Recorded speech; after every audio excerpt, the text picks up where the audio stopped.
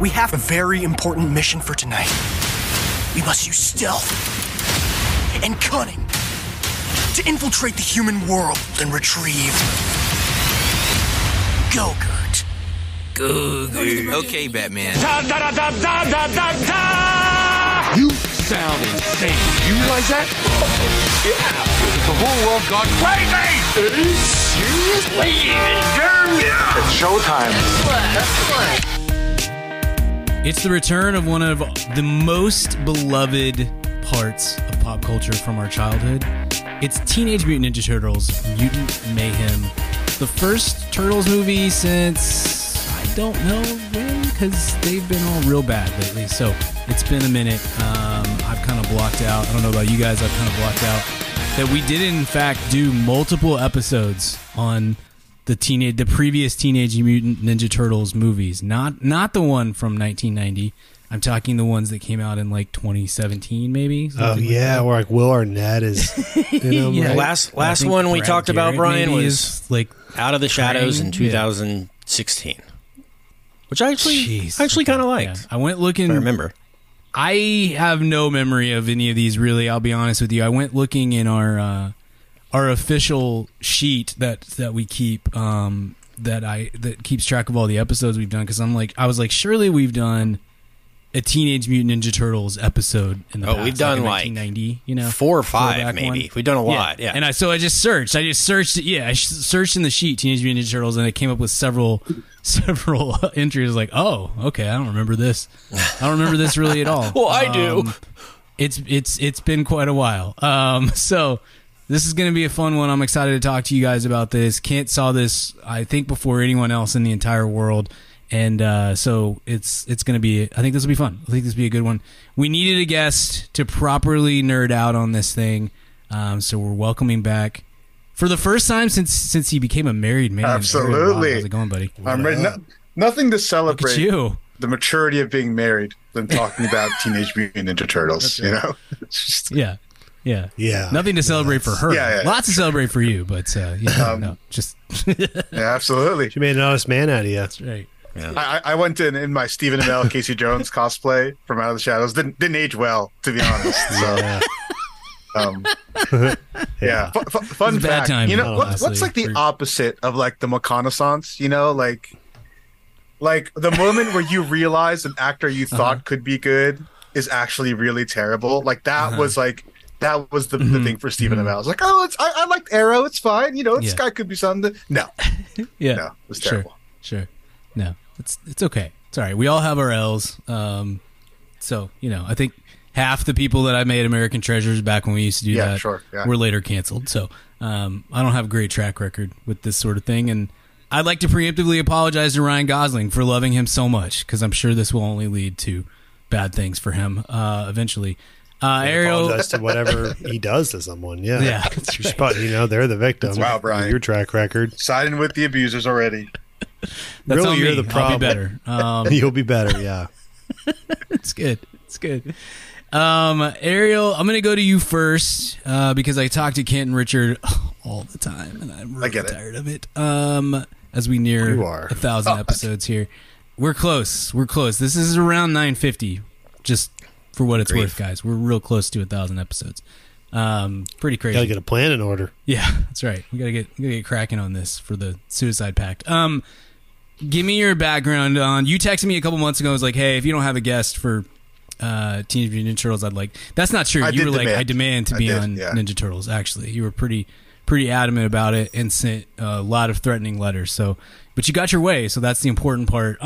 What's your background with the Turtles, and what was it about this that made you want to be on the episode so much? I know. Well, I did need to book some work, otherwise my benefits lapse, and you guys don't want us forming a union. So, I am about as big a fan of the Ninja Turtles as you can get without becoming an awkward YouTube documentary about the guy who spends $10,000 a year on merchandise. Yeah. Oh, Brian knows. Yeah, he's in our Discord, I think. Shout out to Matt, right? Yeah. Matt. Now, there's, I don't love anything that much, but I am like a huge fan. I was born in 1990, about 30 years after Brian was. And so I grew up yeah. loving initially loving those 90s movies, the live action ones. I still, to this day, will like fight for that first one being like an actual good movie and not just like the other two or whatever, right? They're silly Star Wars-esque merchandising films, but the first one I think actually is pretty good. I mean, Shots fired at Star Wars. you know, I love the original Star Wars, but let's be clear, the prequels were not exactly high art. So, and we all know, Tell the Senate. I might get that's not how it happened from George over there, but we all know that they made those part of those movies is making a ton of money on merchandise. I love the Ninja Turtles. I'm a big Raphael fan. I have a pet tortoise named Raphael. Nice. I did grow up when I was like, I think a preteen, like with one of the cartoons that came out in like 02 maybe, or 04, whatever that iteration is. But I don't know. I've kind of just persisted with my fandom of them throughout the years. Like I'll rewatch the movies. That 07 movie was pretty fun. I've like read the comic run, which is really interesting. But yeah, as an adult, what I actually find the most interesting part and kind of why I love the Turtles is there's this cracked video way back in the day of like, they're like, hey, what was your favorite Transformer? And it's Optimus Prime. And what was your favorite G.I. Joe? And it's Snake Eyes. And who's your favorite Power Ranger? Oh, it's the red one. Sure, yeah. And then, hey, who's your favorite Ninja Turtle? And then suddenly everybody has a different answer, right? It's because they're based off of these 4 personality archetypes, which are the same personality archetypes that like the Hogwarts houses are based off of. And so like I love kind of like getting to know people who like the Ninja Turtles, who their favorite ones are, the group dynamics that are so much more interesting than like the Power Rangers or the Transformers. You know exactly who the 4 turtles are, you know exactly how they should act in any kind of scenario that they're put in. And so when somebody puts the time in to make a good movie, I feel like the character work is usually really good. But I love the Turtles. Spoiler alert, I love this movie. It was excellent. And yeah, that's kind of like my whole background. Also, I was an Asian American kid living in Jersey, across the river from across the bay from Staten Island. So like this, though they represented like me growing up, right? So like that okay. was me and my friends. Yeah. I want to get into the personalities thing here in a minute, because it has been so long since we've talked Turtles, and I don't remember any of it. Real fast, Richard, background with the Turtles before we get into general thoughts here. Turtles were I was definitely were my entire personality from like 4 to 5. Turtles and baseball. I was a massive Turtles fan. It was the only really piece of kid stuff I ever engaged with. And then just went for pure sports and stuff after that. Yeah, I see you at the meetings. Yeah. Yeah. Real. Yeah. No, I got heavy into all that, all news sites and stuff. I was ahead of the game in 1994. No, but yeah, so it was a huge thing. And then I one day put it down, and it's something that I'm nostalgic for in terms of I was almost too young for it to really stick in terms of the content. I'm nostalgic for the look and feel of it, but I remember almost nothing, if that makes sense. Totally. And I'm like you, Brian. I've seen things go in and out, the movies and stuff, but they're in one ear out the other kind of things. Nothing is really. There was the one 06, 07? Yeah, 07. Yeah. I think 07. Went and saw that. Yeah. I went and saw that one and was like TMNT. Oh yeah, man, I haven't thought about this that stuff was called 20. Oh yeah. But was excited for this one because of the Goldberg and Rogen seemed like the right type of writers for this, and it seemed cool and a new take. I liked that there wasn't really a big celebrity cast on the voices.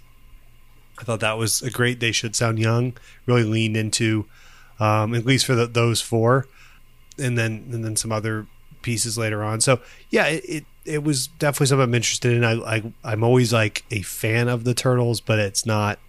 I don't revisit it or sure. think about it a lot, but I always like root for it because I loved it when I was 4. Sure. Yeah, that makes sense.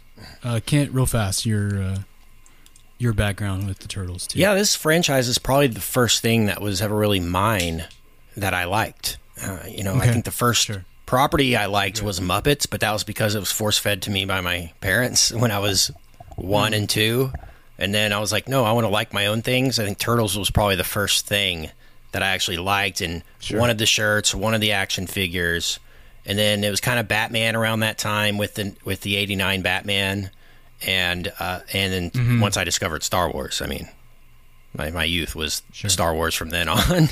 But yeah, man, always liked the Turtles, and it's dead on to what Ariel was talking about. It's the personalities and how they play off each other, and how there's 4 of them instead of 2 of them or 3 of them. It just adds such a different element than what you see with most cartoons.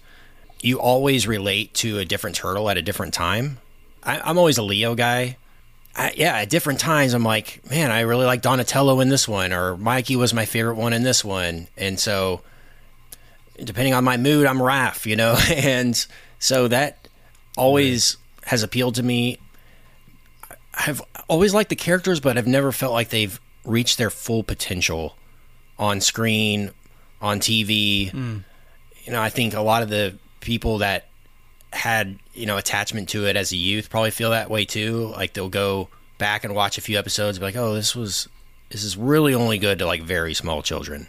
And so I think they're still trying to play to the people that grew up on it and also bring in new fans. This is a great way to do that. But I think this is totally a step in the right direction, because the last one, with the Michael Bay influence and Megan Fox in the lead, like they're really just trying to bro this thing out and roid it up and trying to get this thing to the college age crowd. And I don't think that's necessarily the right move in terms of tone for these. Yeah. And agreed. This one, I mean, felt like a total refresh, reboot, totally new franchise, and all the better for it. Not to get spoilery or anything, but those are general thoughts. I'll add to that, and then I'll very quickly give my kind of back, because I'm thing to that though, this Brian, was huge is that the fact that this franchise is able to be rebooted because there is no definitive version, really. Even though the cartoon version or the 1990 movie version is kind of definitive, I feel like people are still wanting a Nolan Dark Knight version of it, or oh, this is finally what it has the potential to be. And so that's why it lends itself to like every 3 years they can reboot it, and everyone's just like, okay, cool, yeah, because we still haven't seen the best of what this could be. And I think part of that too is that it's not so serious. Right. The canon isn't serious. I love. Right. I mean, we've talked many times over the years about, and Ariel and I have had this conversation offline a lot too, of how bad fandom is just in general. It's and how toxic it gets, and how quickly it gets there. There are, I'm sure, very toxic Teenage Mutant Ninja Turtles fanboys, because that's just the world that we live in. You can find toxicity revolving around, I think, literally anything at this point, but it isn't as it doesn't seem like as mainstream and broad based, and maybe because this is as big of a fan base as this franchise or this property has, it's a smaller piece of the pie than Star Wars or Marvel or DC or whatever. But it's generally, I feel like, it's a pretty unserious property that can kind of like just enjoy. You can enjoy it if you like this stuff. You can not enjoy it if you don't. And if we do it right, we can bring in some new people, or we can bring some people back in who bailed out in the Michael Bay era of this whole thing. One thing that I do really, and that this movie gets right, it sort of course corrects. I may have said this on the show before, and part of this I think is probably having a 10-year-old. I love The Dark Knight. I love Batman 89. I love a lot of these Marvel movies over the years. I do worry that these things that are inherently for children. As the children grow up and become sort of in charge of this industry, we lean more and more towards making those movies and TV shows for those people and not for kids. And then ultimately you end up losing new audiences entirely. I mean, my kid does not give one rip about Superman because he's never really seen a Superman property. And I let him watch all kinds of movies. I'm sure that, like, if he was like, hey, I want to watch Man of Steel, I'd be like, okay, cool, no, whatever. It's not that I'm worried about the content, but I don't know that he's going to gravitate towards it. And there's never been anything that has pulled him in. And honestly, Batman's the same way too. It's so, and I think that those last Turtles movies were geared so much more towards, and misguidedly, by the way, geared towards older, if not 20s and 30s, and not to kids. And I think this is a great opportunity to branch that out. It's, that Rise of the Teenage Mutant Ninja Turtles that was on Nickelodeon, I think was relatively successful. And then there was another Rise movie on Netflix last year that I haven't watched. I don't know if any of you guys have seen, but Coop watched it recently and was kind of into it. This was a really great opportunity, I think, is my whole point, to get back to where it's accessible to kids and we can start to try to bring in a new audience to this whole thing. That seems like that was part of the plan for Rogen and Jeff Rowe and Goldberg. And I think that they were very successful on that. And as a result, this turns into something that was really enjoyable for me too. Like Star Wars was my first love, Ninja Turtles was my second love, and I cared so much about the Turtles until X-Men came out, in whatever, 92. It really was Star Wars, Ninja Turtles, then X-Men in my first 10 years. And the 1990 movie, again, I've probably said this before, that's like a Mount Rushmore childhood theater experience for me. I vividly remember going to see that and just feeling like this thing that I love so much is now finally on the big screen and stuff was a really cool experience. So to be able to go back to it with my kid who now is interested on his own, it's not me being like, hey, come in here and watch this movie from 30 years ago. It's something that he wants to see.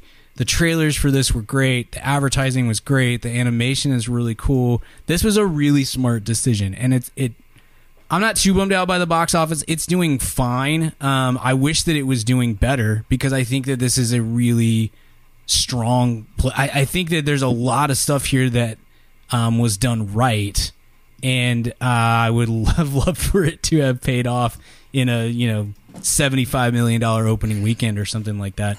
But what are you going to do? Greta's a machine at this point. So Meg's gonna Meg. That's right. Yeah, the Meg. Who knew? Ninja Turtles has actually pulled ahead of the Meg, and after the weekend, it looks like the Meg stands had their weekend and they're gone now. I mean, look, it's doing well. It's at $55 million worldwide. It's only a $70 million budget. And wow, so, $70 million? This looks incredible for that. Yeah, absolutely, because they took their time. This was a movie that took several years to make, and I think at least is that who knows? We can always get milkshake ducked later, but they tried hard to not overwork the visual artists, and wow, shocking concept that is, and they took their time with it, and I think it's gonna result in a moderate hit, if not a huge blockbuster hit, and it should relaunch. I think it should relaunch this franchise. Ariel, you said you loved it, so that's sort of general thoughts in general already, but give me a little more on what you liked about this thing, and we'll go ahead. You know what? We'll drop the spoiler alert here, and just we can talk this movie out a little bit. So, what'd you like about this that appealed to you as a longtime Ninja Turtles fan?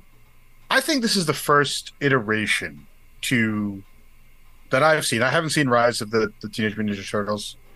This is really the first iteration that I've watched where they really feel like kids, right? They really feel 15 years old. That it's. I think if I was 15 or 12 or whatever, I think I'd be obsessed with how these kids act. Besides the fact, I think they got the personalities like perfectly. Too many iterations of the Turtles. I think Leo and Raph are kind of like the same person, which is why they fight all the time. This one, they're completely not, right? But I think Ken said it. What makes this like special is it's just gorgeously animated. It is perfect. It feels like almost like what Ang Lee tried to do with the Hulk. Remember that? That weird like panel transition where he's like, I want to make a comic book, but I wanted to make it look like a comic, which ended up looking ridiculous because it's live action. But anyway, like it really looked like hand brushed art. Sure. It really felt like New York. And as somebody who goes there all the time and lives very close by and is a big part of that culture, is like not always, most things don't get that. I think a lot of the MCU properties with like Miss Marvel and Luke Cage is horrendous at portraying Harlem. Miss Marvel is set in Jersey City. It's a great point. It's a great point, the New Yorkness of this. Yeah.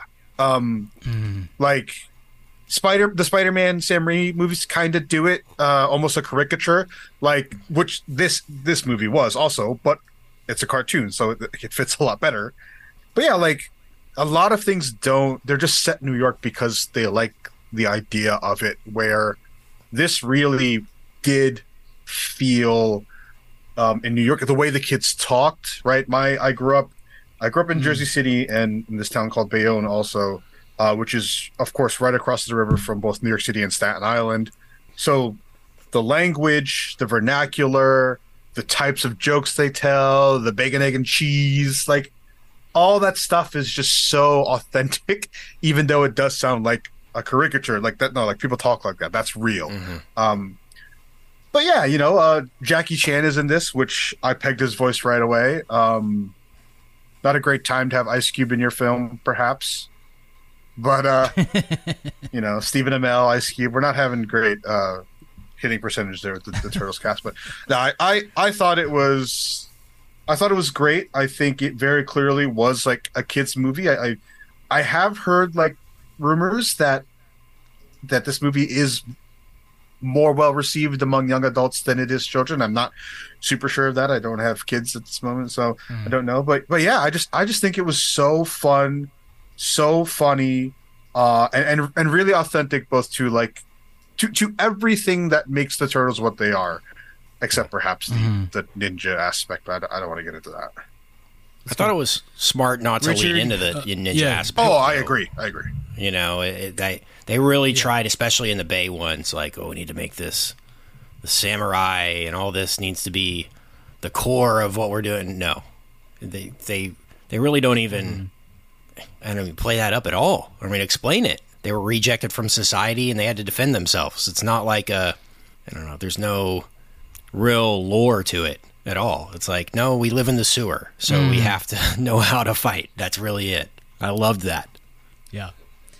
Yeah, it was a fun way to redo the origin story. I enjoyed that. I thought that was a sort of like a necessity kind of thing, and it was funny. It was a funny necessity too, which I thought was a good change from. I don't remember the origin story from most of the. I mean, I do from the '90 movie. I don't really remember. There's different. I mean, there's different origins. There's one that Splinter was like an actual samurai that got transferred into a rat. There's one where he's a rat that was in a samurai I think that's a 91 where he was a rat in the dojo, and he taught himself karate by watching the dojo.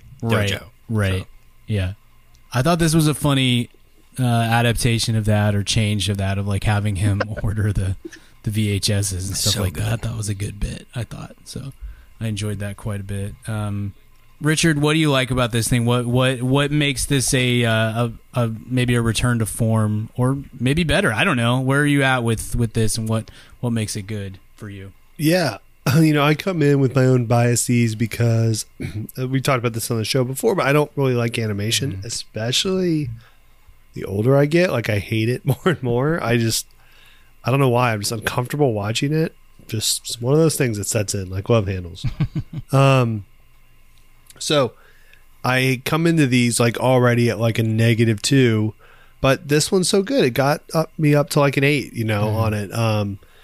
Because I did have the thought, I do have a kid, but he's not in movie watching time yet. And so I did have the thought a few times of like, I don't know would an 8-year-old love this? I don't know. It's kind of thinky and, it definitely is playing to us. I felt very much like the audience for it, maybe a little old for it, but it kind of felt like it was playing to young adults. So yeah, I mean, but it was as animated Ninja Turtle movies go, about as good as I think you can do, which is for me, which is, great. And I agree. I think it's done well at the box office. You're right. I wish it had been rewarded. It's not like it's really an original. So, those are the ones I really want to do well, but at least took IP in an interesting way and was made thoughtfully, and not just to Ariel's point, slang them plastic toys, though this will, and all that. Yeah, so I wish it had been a massive, Barbie-ish hit for those folks, but we only have so much capacity for movies these days, and so I think that's that. But yeah, I wish this might have been better to come out maybe pre-Barbie. Maybe, but I don't know.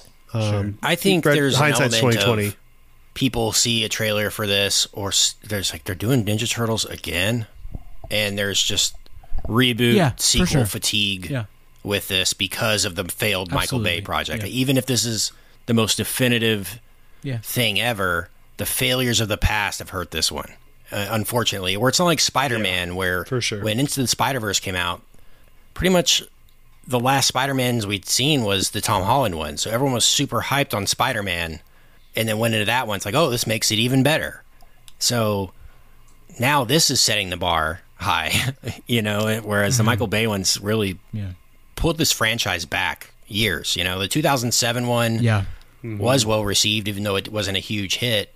And then to go live action with it and to do it that way with those character designs, I'll like never monstrous understand. hulks. Like honestly, just the most roided out. Like it would be super inefficient at karate because they're so muscular. Like you can't even move. It didn't make sense. And so to step back into animation, I think is a genius move. And you can do so much with this. When it dawned on me why it looks like paint, because the turtles are named after painters. It's like that's the most obvious, easy thing to do, but it went so far in this, and the way they pushed it in a similar sense like they do with Spider-Verse and with Lego Movie, of using the medium itself as part of the scene design, like the motion blur of the camera. When the camera would whip, it would look like smeared paint. Sometimes when a light would shine, it would have like blotches of paint that you could see with the eye. I mean, I loved that that stylistic choice, and that's probably why they were able to make this super cheap, because they figured out pretty early on probably a look that they liked, and they're like, okay, can we do this for cheap? And it looks like 2D, honestly. It might not even be 3D animations, but I don't know. It just, I thought the whole concept was out there in terms of what we're used to with Turtles. I mean, Baxter Stockman looks insane. Superfly looks crazy. I mean, these are like very stylized characters, but I think the Turtles themselves aren't, which is a smart choice. I agree. To kind of go back to the original, and then to have the stylistic choice of the paint on top of it to make this a really vibrant animated experience and not just like a typical CG movie or a typical 2D movie was, I mean, the icing on the cake. Not to mention, like, this was such a fun script. I mean, it was, some people said the references were overblown, but I think kids talking references, kids are talking about Drake and all that stuff now, so I didn't find that super cringy. I thought that was natural for the kids. Yeah, it felt natural to the kids' age at that time, especially kids that have probably only lived through the internet and VHS tapes or whatever in their sewer, right? So they don't have much of a frame of reference for how people should act in society. I thought that was fantastic. April O'Neil, her story of like, okay, the only thing I'm required with April O'Neil is like she needs to be a journalist. That's all I care about. Just make her a journalist in some way, because that's, to me, all I remembered and cared about the character was that she was a reporter. And so I thought the love interest / reporter thing was interesting.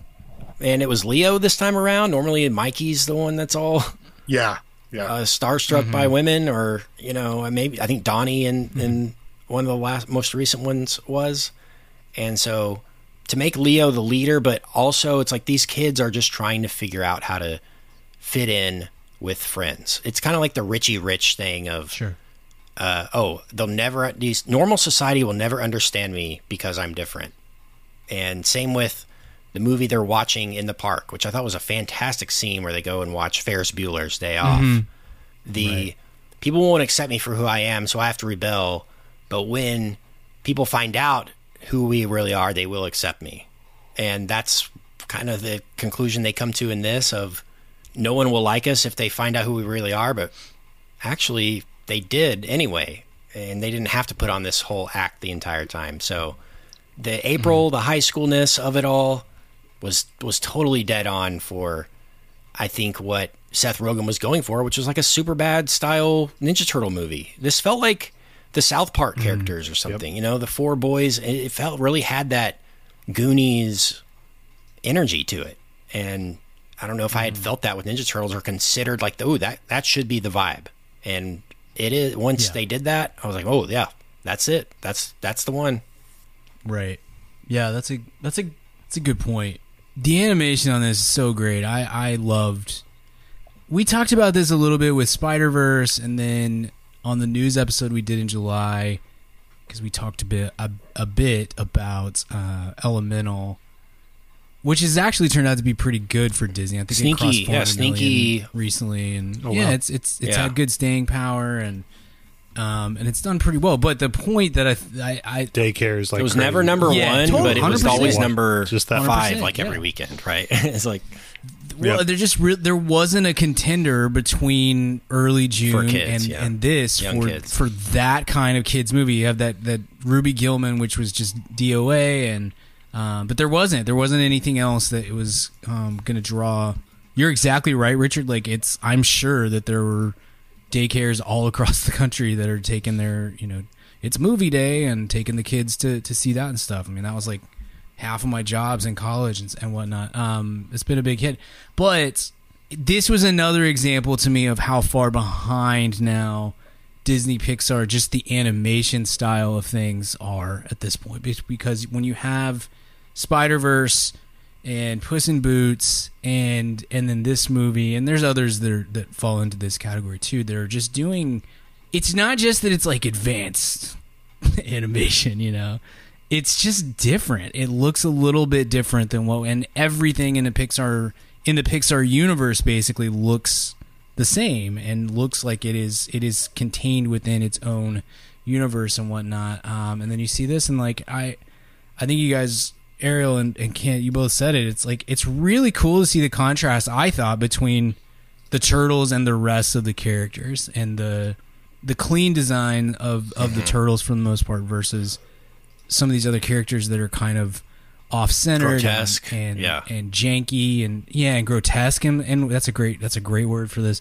I thought that was a really cool choice, and made. This was very appealing to the eye, and without being eye over, and also giving the Turtles like a distinct look too. Like really each of them had their own shape, and distinct personality look that matched their personality. Whereas even in the '90s ones, they all looked the same, except they had different colors. That was it. Different armbands, right? Yeah. Arby, you've always been a big Rogen Goldberg guy. What did we think about the script for this thing? I was not shocked there was like 7 writers on this when it was over. It felt like a script to a story a little bit. I mean, it's an animated movie, so that's normally the case. It's very rare that these come from a single auteur making animations. Normally kind of more of a corporate, not in a bad way, like that, the Pixar thing, where a bunch of people in a room toss out ideas and talk and write it together communally. So yeah, it kind of had a little bit of that feel to it. But yeah, I think it certainly had, it's so funny that Rogen is really good at crafting in story and crafting in really distinct characters from each other. It's a very kind of veteran written movie, and I mean that as a compliment. It doesn't feel like some young upstart writes his turtle movie. It felt like people that really know what they're doing. It's going to be an interesting. It's going to be an interesting adapted, screenplay Oscar race between this Barbie and Oppenheimer. You know what I'm saying? Absolutely. Best picture, Mutant Mayhem. No. Yeah, best adapted screenplay. I think. I mean, Goldberg and Rogen have so much going on. I think they probably did just do the story and then hand this off to some screenwriters to do. Sure. I think they steered this thing in the right direction, and yeah, I mean, it felt inspired by that, especially the casting of everyone but the Turtles. Felt like the Rogen All-Stars with Paul Rudd and Rose Byrne, even Ice Cube, felt like natural. What'd you guys think of Jackie Chan? Isn't that interesting that when he did Rush Hour, which we just talked about, he could barely speak English enough to even do the movie, and now he's doing English voiceover roles? Pretty awesome. Yeah, Chan's awesome. Yeah, I'm gonna let you go on this one, Ariel. Give me 10 seconds. I am so here for the Chanaissance. I'm so here for it that I watched this awful movie that he just did with John and enjoyed him in it. I mean, the rest of it was crap, but which movie? Chan was fun. He's in a movie on Netflix, like with John Cena, Hidden Strike. I think. Man, I literally my review on Letterboxd was, in 6 years somebody's gonna be like, "Hey, remember that time Jackie Chan did a movie with John Cena?" And you're like, "No, I do remember that." I mean, it's so that's true. I forgot about that too. But I'm really happy to see Jackie Chan get in. He's really good in this. I think his character, and it's yours, Ariel, to go for as long as you want. I think his character might be the best written character of this bunch. I don't think that this is like a great script or story or whatever. I think it's missing in story elements a little bit, to where something like Amazing Spider-Man, every freaking time, Spider-Verse, does really well. I think his story side of things better than this does. But I felt like Splinter was a very well developed, fleshed out character right off the bat, and that was awesome. So, Ariel, you're the floor is yours, my friend. For I mean, I love Jackie. I recently saw these like posts like, who's the greatest stunt actor of all time? Is it Tom Cruise or is it Keanu? And like, Tom Cruise is great, right? But like, it's Jackie Chan. Like the dude is insane. But like, a lot of people don't realize this. He's not a martial artist. He's a comedian. He learned kung fu in opera school. And so like, I love these moments where, I think I think as Splinter, like he was very funny. Like he was very funny. And they incorporated in that one scene, that one fight scene, his like very physical comedy, which I think obviously is Jackie Chan's greatest strength. But there's a reason why his most famous movies are like the comedies. He's not Jet Li, he's not Bruce Lee. He's always been the clown, and I think like the more he gets to be his goofy, fun-loving self, like usually the better the movie is. Yeah, I could go forever on Jackie, Definitely. So I'm just gonna leave it. I loved the milking bit that they kept bringing back was super funny. Yes. The thing about Chris Pine was so good. Yes. I mean, gosh, Chris's was funny. He had some great delivery. The don't you use that word in this house? The ratting him out. Yeah, right, yeah. That was I thought that was maybe the best part again of the character design on these. It was great. He was great.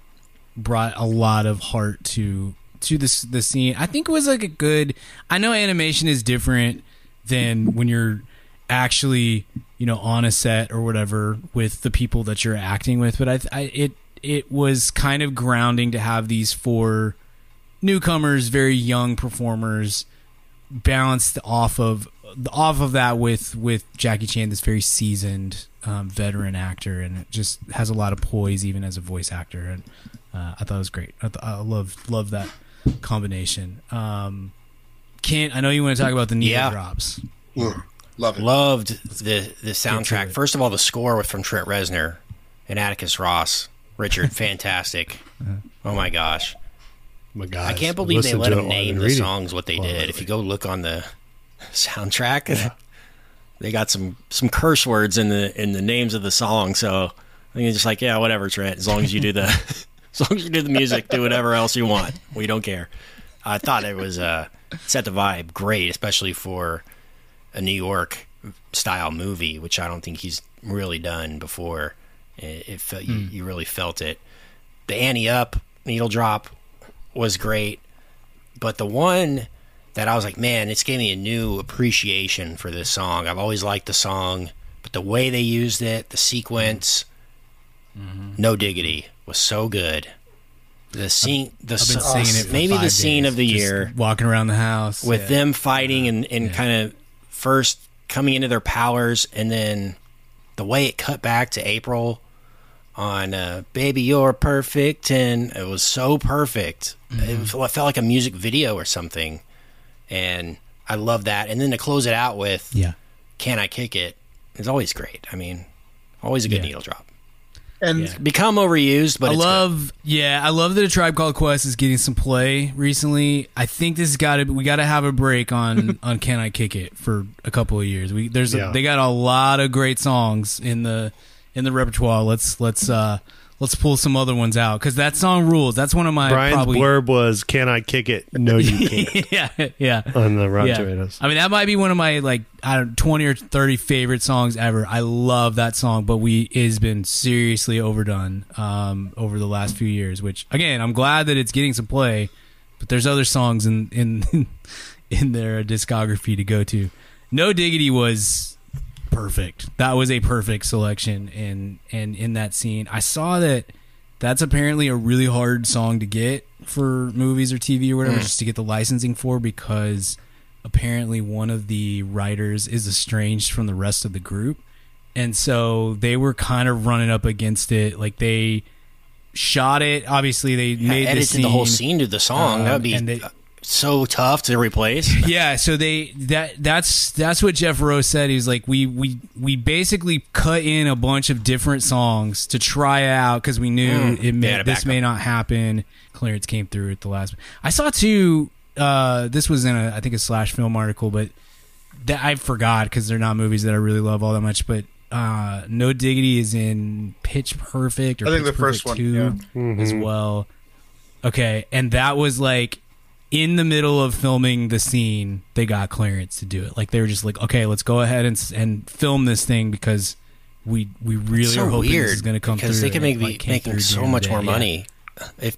I know, it's always a thing. It's so rare to turn down an opportunity like that when you're a band like Blackstreet, who hasn't been doing anything. Right. Like, why? Right. Yeah. Like, I know. When I saw the headline of why it's so, I assumed it was Dre. I assumed it was a Dr. Dre thing, but it's not. Yeah. It's one of the members of the band is estranged. But that was awesome, man. It was like I said, I've been singing that around the house for the last 5 days. The way that scene is shot, everybody in my house is tired of it. The way that scene is shot is reminiscent of the arcade games. The side-scrolling, it's so clever. Such a brilliantly shot and edited scene with that music. Yeah. And with the really rooftops and everything. I mean, gosh, it was so good. And the way it all comes together in the story like that, with April doing her thing and them doing theirs. I mean, not the most obvious choice for a song, but that's what great needle drops are. Ones that aren't the obvious choice. Yeah. Yes. I mean, Guardians was full of those. And it just hit them, and they hit the tone perfect. Yeah. I love the crayon animation sequence too in this, where they're the flashback crayons. Yeah, that was cool. I thought that was great. And Ice Cube's line where he's like, ooh, I love that. I like that. That was so funny to me. I don't know why I laughed when he gets real angry that he didn't come up with the word ooze for the substance. It was funny. And then their lair being a cosmic bowling alley looked so good in the animation, with all the neon, with the darkness. Oh man, it was very well thought out. I appreciated that. Yeah, that was good. Couple last things here, and you may have some other stuff you want to get to, Kent. Ariel, what do we think of holding Shredder for the sequel? Shredder's obviously like the guy, the villain for that you the think Dark of. Knight move. Yeah, when you think of the Turtles, and no, he gets the kind of the Joker card thing at the end of this, rather than being the. I thought that was a little bit bold to go Superfly instead of Shredder, or even instead of like Krang, I guess. Where'd you fall on this? Is that good move, bad move, or hey, it worked out, so it's good? You know what I mean? Like I guess there's a world where this makes $12 million, and it's like, well, cool, but we're never gonna make that sequel, so it doesn't matter. But what did you think about holding? What did you think about Superfly, and then what did you think about holding Shredder till the end? I think till the next one. I think holding Shredder out is a good idea, and there's two reasons. One, fans like myself and people who like love the Turtles, like anytime there's a Turtles versus Shredder like thing, you always go back to the 1990 version when they're fighting on the rooftop, which is just like it's awesome. And that came out 30 years ago. Holy cow. 33. Anyway, 33 years ago. But two, you always run into the Iron Man 1 problem with superhero and comic book stuff, where the origin of the heroes is always the origin of the villain to save time, right? And when you do the Shredder, it forces you in. By the way, the Vanilla Ice Drop I had some fun with there also. Ninja Rap, represent. Yeah. And so by not doing the Shredder, my second point is it allows you to move away from the weird ninjutsu angle with Splinter and them and so I do love that they use the mutants, because I do think the mutants are the most underrepresented or most poorly used aspects of the Turtles in these kind of big like movies. Like, sure, Bebop and Rocksteady were in that 2016 movie, but like nobody watched it and nobody likes it really. Ninja Turtles, the Secret of the Ooze or whatever that came out, I don't remember what year. Like they had, I think it's Toka and Reza, but like I don't know, these mutants were so cool. You saw a bunch of them that you never ever see in TMNT movies like Leatherhead. And there's still more who you haven't seen. So like I think it was a great idea. Obviously it's very reminiscent of Batman Begins with the Joker card at the very end, and of course, I do expect, like Oscar noms for the sequel, just like The Dark Knight got. So but yeah, I thought it was a good idea. Big Simmer score. Okay. Yeah. All right, Kent, where do we go from here? Obviously, we expect Shredder's going to be involved in the next one. It was a very Batman Begins way of teasing that, which I dug. I think this was a movie that let me rephrase that. I think this is a movie where you can make a good case that the sequel is going to do better. I think you're right that there's a little bit of they're redoing that again. I think it'll have really good word of mouth. It's getting really great reviews, all these sorts of things. So I think this is one that even if Paramount is a little disappointed in where the opening weekend ended up, and maybe they're not, I don't know, it's going to be profitable. And I think you can make a pretty good case that the sequel is a good idea, not just a not throwing good money after bad or bad money after good. Excuse me. Where do you want to see this go from here? You got to think that they had a plan with Shredder, or they would have used him in this one, right? If Paramount's like, all right, well, right. You get one shot and you don't get a sequel unless it's a huge success. They would have just put Shredder in this one, which I think is why they did it in the first one, the Michael Bay first one. Mm-hmm. And it actually ended up making some money, and they're like, crap, what do we do now? And then they had the Brad Garrett thing and ended up cramming it, the second one, with villains because they didn't really have the Shredder card to play like they wanted. So I think it's smart to hold it back, but I think you only do that if you know there's something else coming. Whether it's a series, I've heard there's a series that's going to be based on this, maybe, or something. And I know there's more plans in addition to this movie at the outset. And so when you have that commitment, I just wonder what they got up their sleeves. They've probably got some. They had Jackie Chan for Splinter. I mean, who do you get for Shredder? It's gonna have to be somebody with a lot of gravitas and a lot of cachet in this world. So Arnold. That would be good. I don't know. Weird. I'm just kidding. Interesting. Yeah, I mean, Richard was saying he was hoping it was Mel Gibson, but just bring back Stephen Amell. Drunk Mel Gibson. I was clear. I said drunk Mel Gibson. Did not want him sober. He's boring sober. Richard's. I like Mel firing off those tapes. Immediately texted us when Spacey got off and was like, "You Ninja Turtle sequel guy." He does make a good villain. I'll give him that. Yeah. I saw he's got a new movie out. Was Paul Rudd as the Gecko? It was just like the Forgetting Sarah Marshall surfer bro bit. Yeah. Yes. Yeah. And Post Malone as the he sang like 2 times was good. Rose Byrne having like 2 lines of like hello or good day mate or something as Leatherhead. Right. It's not just Shredder. There's Krang. There's like Metalhead. Still, there's some interesting stuff. Yeah, I mean, obviously Casey Jones is lingering out there too. That's not really a villain, but they'll bring him. Stephen Amell is free for work. I'm telling you.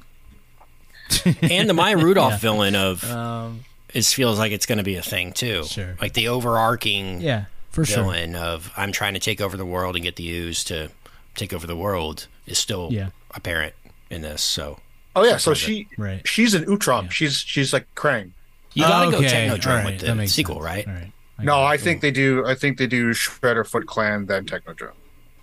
And Technodrome for the third one. For the third, Technodrome is basically like the big Death Star of Ninja Turtles. Yeah, and so it's like the big villain base layer type thing. So it'd be cool to see that their take on that in animation. But maybe you save that for the third one. You give us a little bit of Shredder in the second one, and then save Krang / Technodrome for the last one. That's what I would do. That's good. I think Krang's going to be hilarious in this, though. I mean, I actually thought Rogen was like a little too old to understand Turtles, but when he was talking about it, he said, I was 5 when the animated series debuted, and I was 8 when the first movie came out. It's like, wow, you were in prime age for the original run of this. So I always thought he was just, since he's older, way older than me, like way older than Turtles. But I was like, wow, I must have been young when I was into it. And he was, I guess, like Coop's age when it was really hitting Brian. So, yeah, I guess they really understood this. And you were right, Richard, in the fact that it's not just like, let's go sell action figures. Like, they actually care about this franchise and wanted it to be good and put a lot of thought into this. And it's more than I can say for Michael Bay Productions on almost anything. Yeah. What a concept. It's good. Yes. It's good. That's all I got. All right. Let's grade this thing. I enjoyed it quite a bit. I thought the animation was awesome. I'm pumped for a return of the Turtles into the pop culture. My kid loved this. It was a really good time. I did think it, like I said, it was missing a little bit on the story element as compared to some of the other like really good animated movies we've seen over the years. But I'm pumped for where this is gonna go over the next few years. So I'm gonna give this a strong A-. Richard, going to you first. I will go solid down the middle B. Okay. I'm going to go A on it because I do think that this could be pushed further and could be better. I think even though this is like probably the best Turtles movie in terms of like a good movie, I still think like you can make it a fantastic, great movie with this. So I'm going to go A in the hopes that the sequel is an A+. It's good. Yeah, I'm going to go A. I do think like Kent, like you said, definitely room for improvement. Like there's a world that exists. Great origin. Yeah. But there's a world that exists where this is as good as like the Spider-Verse movies, right? That's sure. Seeing what you can do with this now that's not outside the realm of possibility. But I do think it's almost as good as they possibly could have made this first one. So I think it definitely gets that kind of A kind of curve to the grade. Sure. Go see this. I think that this is a movie that, like I said, I think the sequel does better than this one does. Yeah. But people, we're about to be in a stretch where there's like nothing to watch for like a month and a half, 2 months. So, go see this movie. I think it's good. This isn't. I don't know. I'll probably look stupid by next week. It is also a movie that you could reasonably see like smaller drops per week and kind of sticks around for a little bit as people say, hey, did you see the Turtles movie? And their friends are like, yeah, it was really good, I enjoyed it a lot. We'll see. It also could fade fast because summer's over or just about, and some of the audience is going to be back in school and all that good stuff. But this before we get out of here, let's do a quick weekly recommends. Richard, start us off, my friend. I will do, I've semi-retired from TV over the last few years, but one of the few shows that I religiously watch is back for season 3. Only Murders in the Building is back. Episodes dropping on the Hulu. And so, Only Murders in the Building. It's fantastic, and if you're not watching it, I recommend watching it firmly. I don't know what that means, but I recommend very firmly that you watch it. That sounds. They took a show that had basically 98% critic approval rating, and they added Meryl Streep to it. So I think it's going to have like 195% approval rating. And if my wife she was a fan of the show, but if she wasn't that much in, they also added Paul Rudd and Jesse Williams. So they did have Paul Rudd at the end of right in her wheelhouse too. So nice. Yeah. It's good. It's good. Awesome. I'm excited to revisit. That's Dips for dinner, guys. Is this the last season of it? For dinner. So good. I don't think so. They've said. I don't think they've committed anything on either direction. Yeah. I think that's one that everyone involved really likes making because you're in New York. They probably just have the same set every season, the apartment building. Yeah, it's great. Yeah. So I think that's one that may go on a couple more because I don't think anyone that's doing it is hating doing it. Yeah. And I mean, obviously Martin and Short get along quite well and have for very ever. For very ever. That's not a word. For a very long time. Firmly. Firmly, very ever. They also seem to really love Selena, and she loves her. Yeah. I think they just really seem to dig really working together. So it's good. The coolest thing ever is that my podcast idea is Martin Short said that after every day of filming, he and Steve Martin share a car to the apartment building they stay at, and they have a bottle of white wine in the back seat and just sort of talk about the day. And I'm like, there we go. Podcast. That's the one. We don't need another podcast, but we should get rid of 10,000 of them, including ours, and have that one. We would gladly sacrifice to make that happen. Kent, weekly recommend from you. Yeah, I'm going to recommend a classic TV show that I've had in the background, revisiting a few episodes here and there, and love it. And there's a chance that some of our listeners have not ever given it a chance. It's The X-Files. Oh, yeah. Greatness. And one episode I watched recently that hit home was season 1, episode Fallen Angel. It was about Duchovny or Dermot Mulroney or whoever it is. Mm-hmm. There's no way to definitively know. Yeah. I think that's Dylan McDermott. You're right. Life's great mystery. Dylan McDermott stumbles upon like a UFO crash, and it's basically this like government cover up. He stumbles upon like a recovery operation, if you will. So if I don't know if you're following the news, that's what people are saying. Oh, there are real recovery operations. So it's basically an episode about what's going on kind of right now. And it's pretty interesting. So Fallen Angel is the episode, but it's a series. I mean, gosh, a total zeitgeist show. I mean, one of the best shows ever for drama, especially science fiction, maybe the best show besides like Star Trek ever. Love the show and give it a shot. 11 seasons. The last 2 are only like 10 episodes and they're more recent, but yeah, give it a shot. Some prime 90s network TV drama for you. Yeah.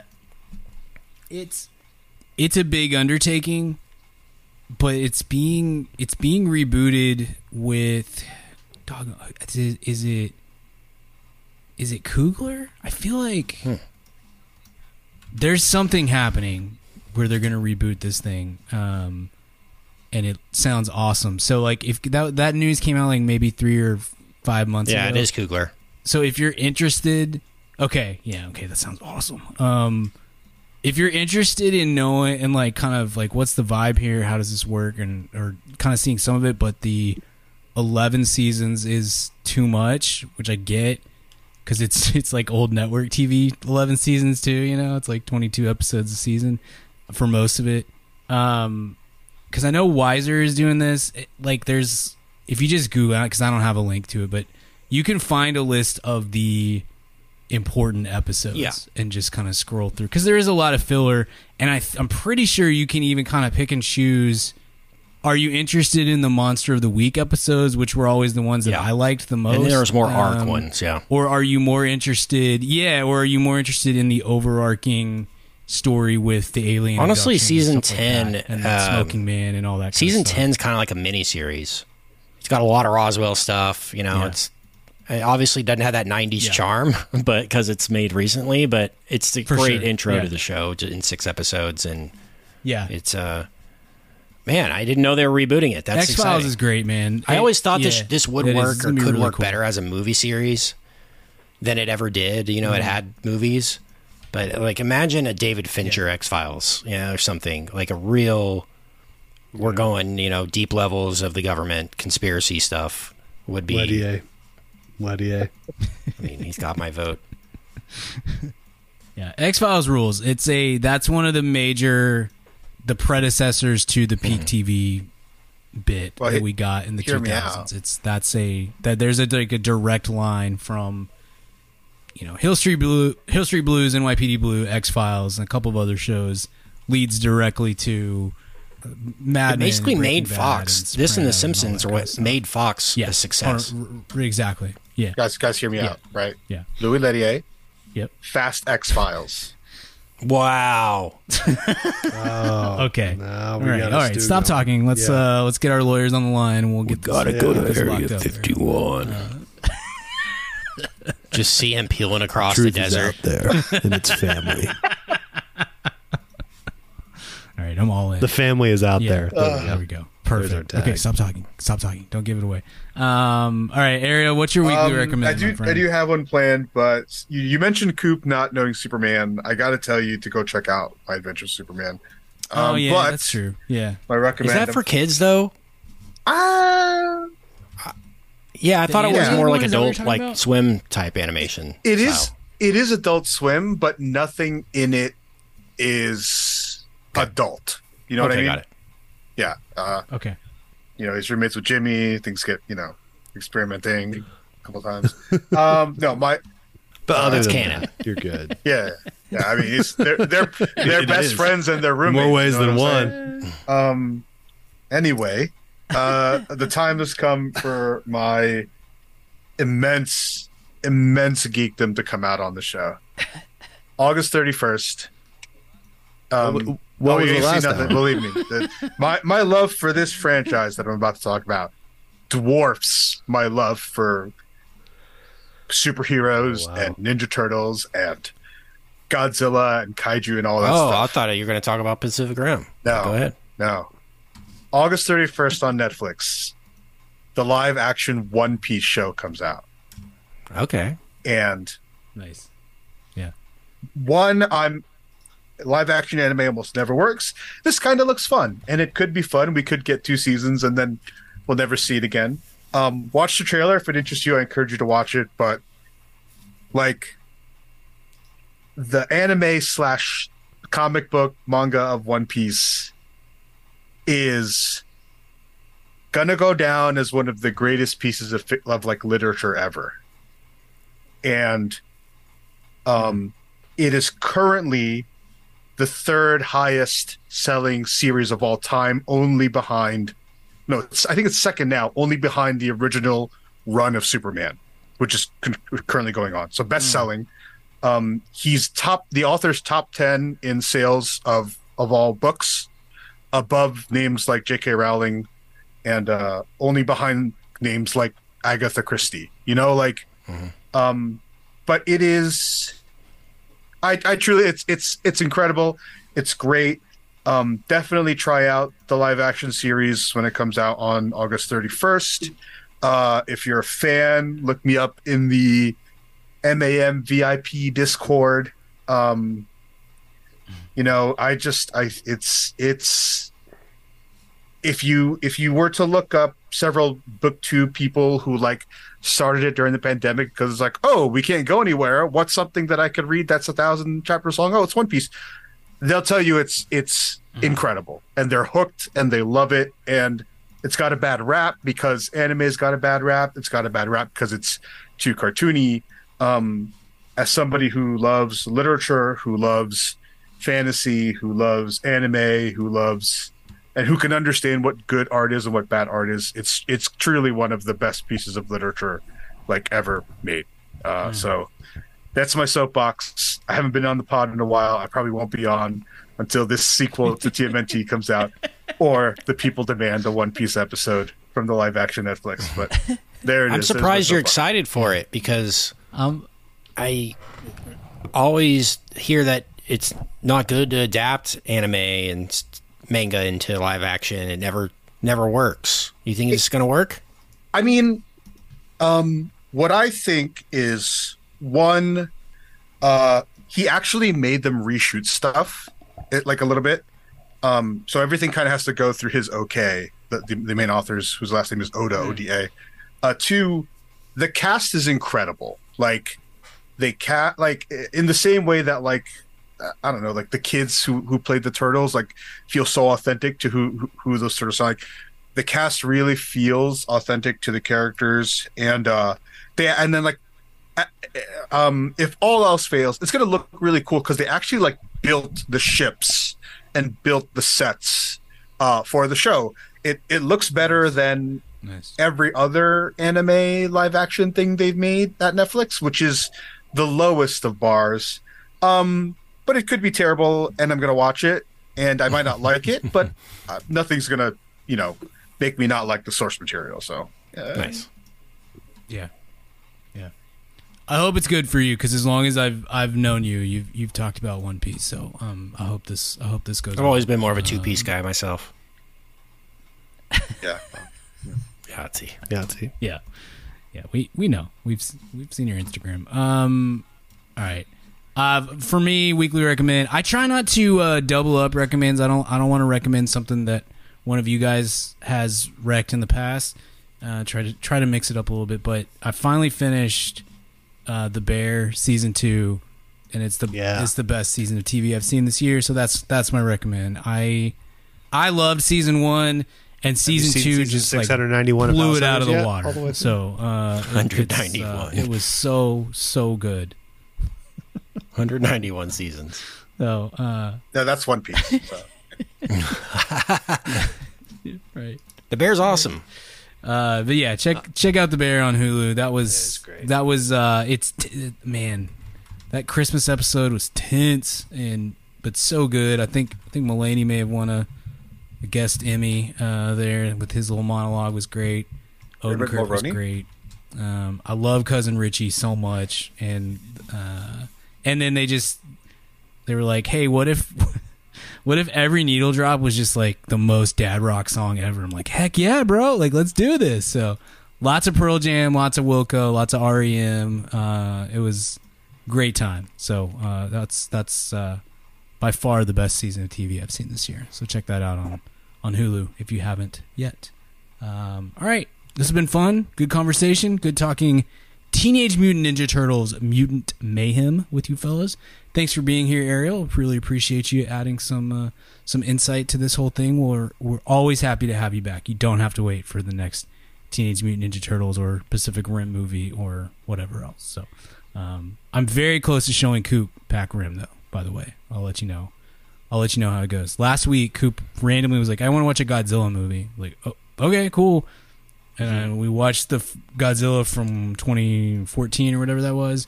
And he was like, it ended. And he just looked at me and was like, he held his hand up and did like the circle motion. Like, all right. Oh, that way that one ends on the cliff. Oh, yeah. I mean, it's like, I need another one right now. Yeah. Yeah. Watch King of the Monsters. I left for a meeting during King of the Monsters. I came back home and he was like, I watched Kong vs. Godzilla while you were gone. I was like, okay. All right. So you're all in, and the next day is like Skull Island. Fun, Let's do it. So Pac Rim's coming. I know he'll enjoy that stuff too. So anyway, thanks for being here. I really appreciate you. If you are not a VIP, you want to do that, right? Like, I mean, come on. Get more of this. Get more conversation.